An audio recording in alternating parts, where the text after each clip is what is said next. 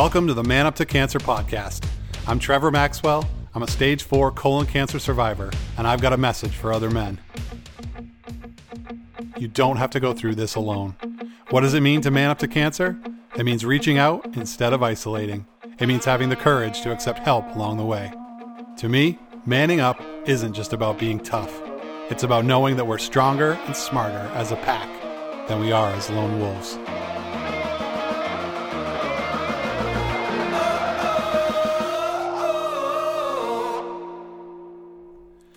Hello, everybody. Welcome to a bonus episode of the podcast. This is Trevor Maxwell from Man Up to Cancer. Man Up to Cancer inspires men to reach out, connect, and avoid isolation during our cancer journeys. So today I want to talk about a hashtag that is really special to me. For anyone that's connected to me on social media, especially Facebook, they know that I like to use the hashtag KFG. And a lot of people know what this is, and a lot of people don't. So they're asking me, hey, Trevor, what the heck is KFG?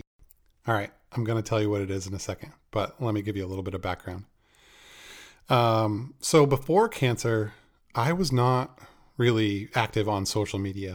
I like all the old people in our 40s, early 40s, I have a Facebook and I would connect occasionally with people on there.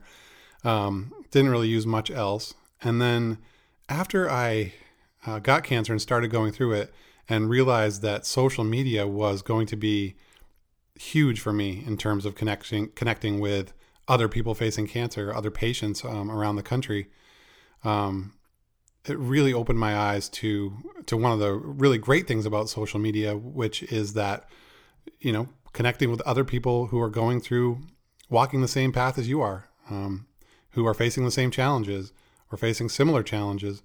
And that is something that you don't really have, you know, when you're in your little neighborhood, especially when you're in a rural place like Maine. It's not like I can just go down the street and connect with a bunch of other people in their early 40s who are going through, metastatic colon cancer. So social media has been huge for me. And one of the hashtags that I saw, or it might not have even been a hashtag. It might have just been someone said KFG. And I wish I could credit that person. I'm not sure where I saw it first, but I was like, oh, what is that? And then I saw it explained and I was like, makes total sense. All right. So I'm going to tell you some stories around KFG, but I will tell you what it is right now. KFG is, and this is explicit, so if there's kids that shouldn't be hearing explicit stuff, maybe they shouldn't, hear this part, but I think everyone should hear it. KFG is keep fucking going. And it's just a simple and explicit, beautiful way to say when the shit gets tough, just keep fucking going. Just KFG. Like that's all you got to do. You don't have to do anything amazing. You don't have to, raise any of your superpowers to get through certain stuff. It's just a matter of keep fucking going. So I want to tell you a couple stories from my own cancer journey that were times when like that KFG mindset really came into play.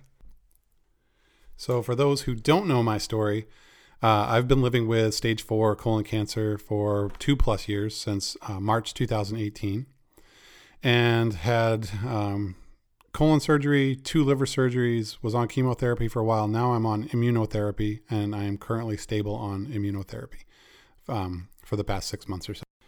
So my primary tumor was in my colon, also known as the large intestine.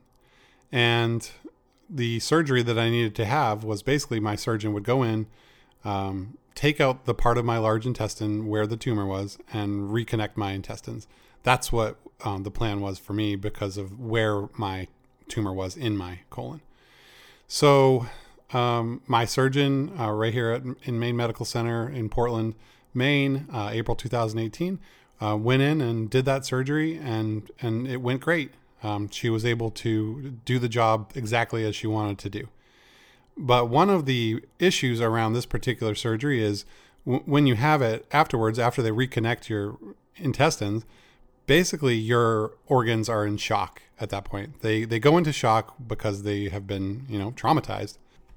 So one of the biggest pieces of recovery is that you're basically in the hospital bed waiting for your insides, your digestive system, your gastrointestinal tract to wake up and get moving and be able to, process, your food, liquids and foods and everything else. So sometimes it takes a long time for that system to wake up. And I was recovering from the surgery, and my intestines just didn't want to wake up. They had been shocked, and they're like, nope, we're pretty much on strike here. So this starts to lead to quite a bit of discomfort, nausea, pain, just feeling really ill. And I can't remember how long into this was, but I had great nurses. I've always had great nurses, but there was one particular nurse who came on for the overnight shift. His name was Aaron. Aaron, he was the man. Just really calm, really encouraging, really helpful. Just, because a big part of this is the mental game. Like, I was really uncomfortable and feeling really sick and feeling really horrible and hoping my insides were going to wake up.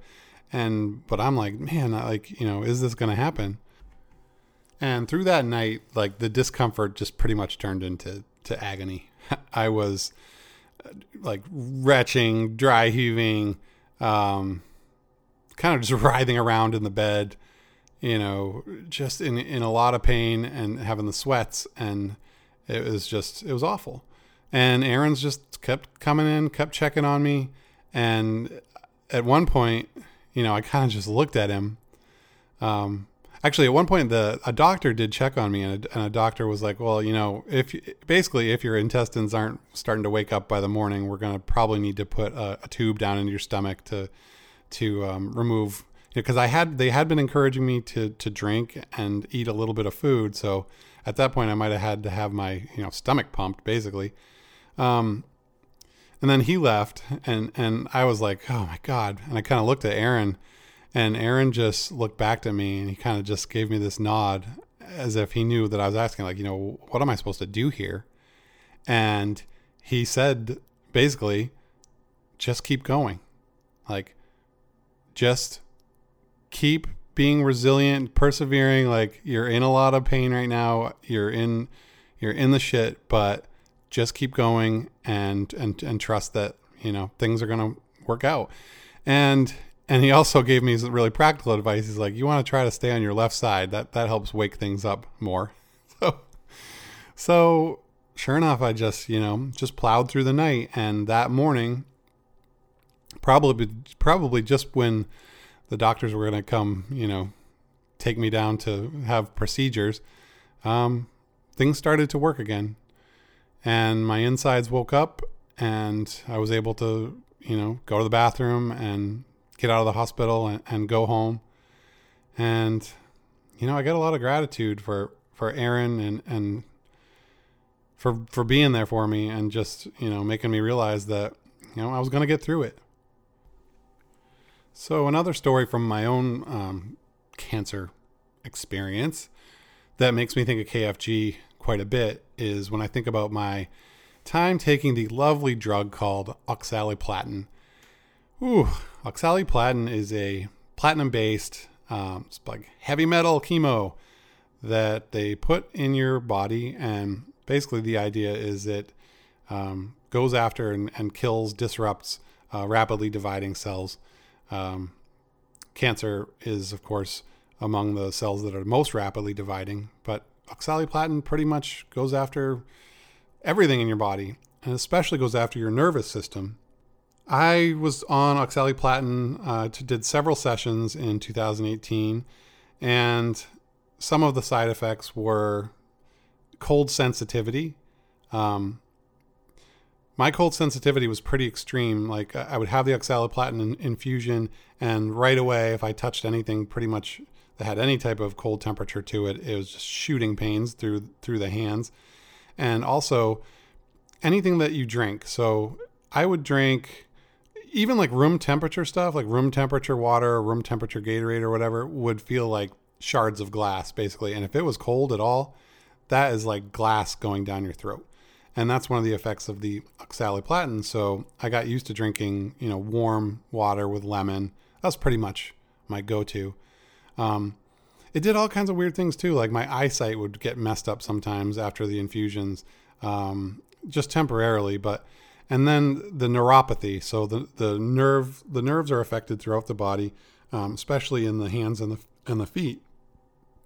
So my feet would started to get pretty numb, and I didn't do too much oxaliplatin, like versus a lot of people that do it in the colon cancer world. I did not have that much, but the effects on me were pretty rapid and pretty intense. So my feet would pretty much go numb. On the days that I would have the oxaliplatin treatment, I still wanted to get my walks in because I had to walk every day. Of course, that was like an obsession for me. So to keep the air from irritating and this is like in summer, but still the air would like irritate my throat. So to keep that from happening, I'd put like a bandana around my face, and I'd put gloves on my hands, and I'd just walk out back. So I'd walk to the oak tree or a little bit past the oak tree, whatever I could do that day.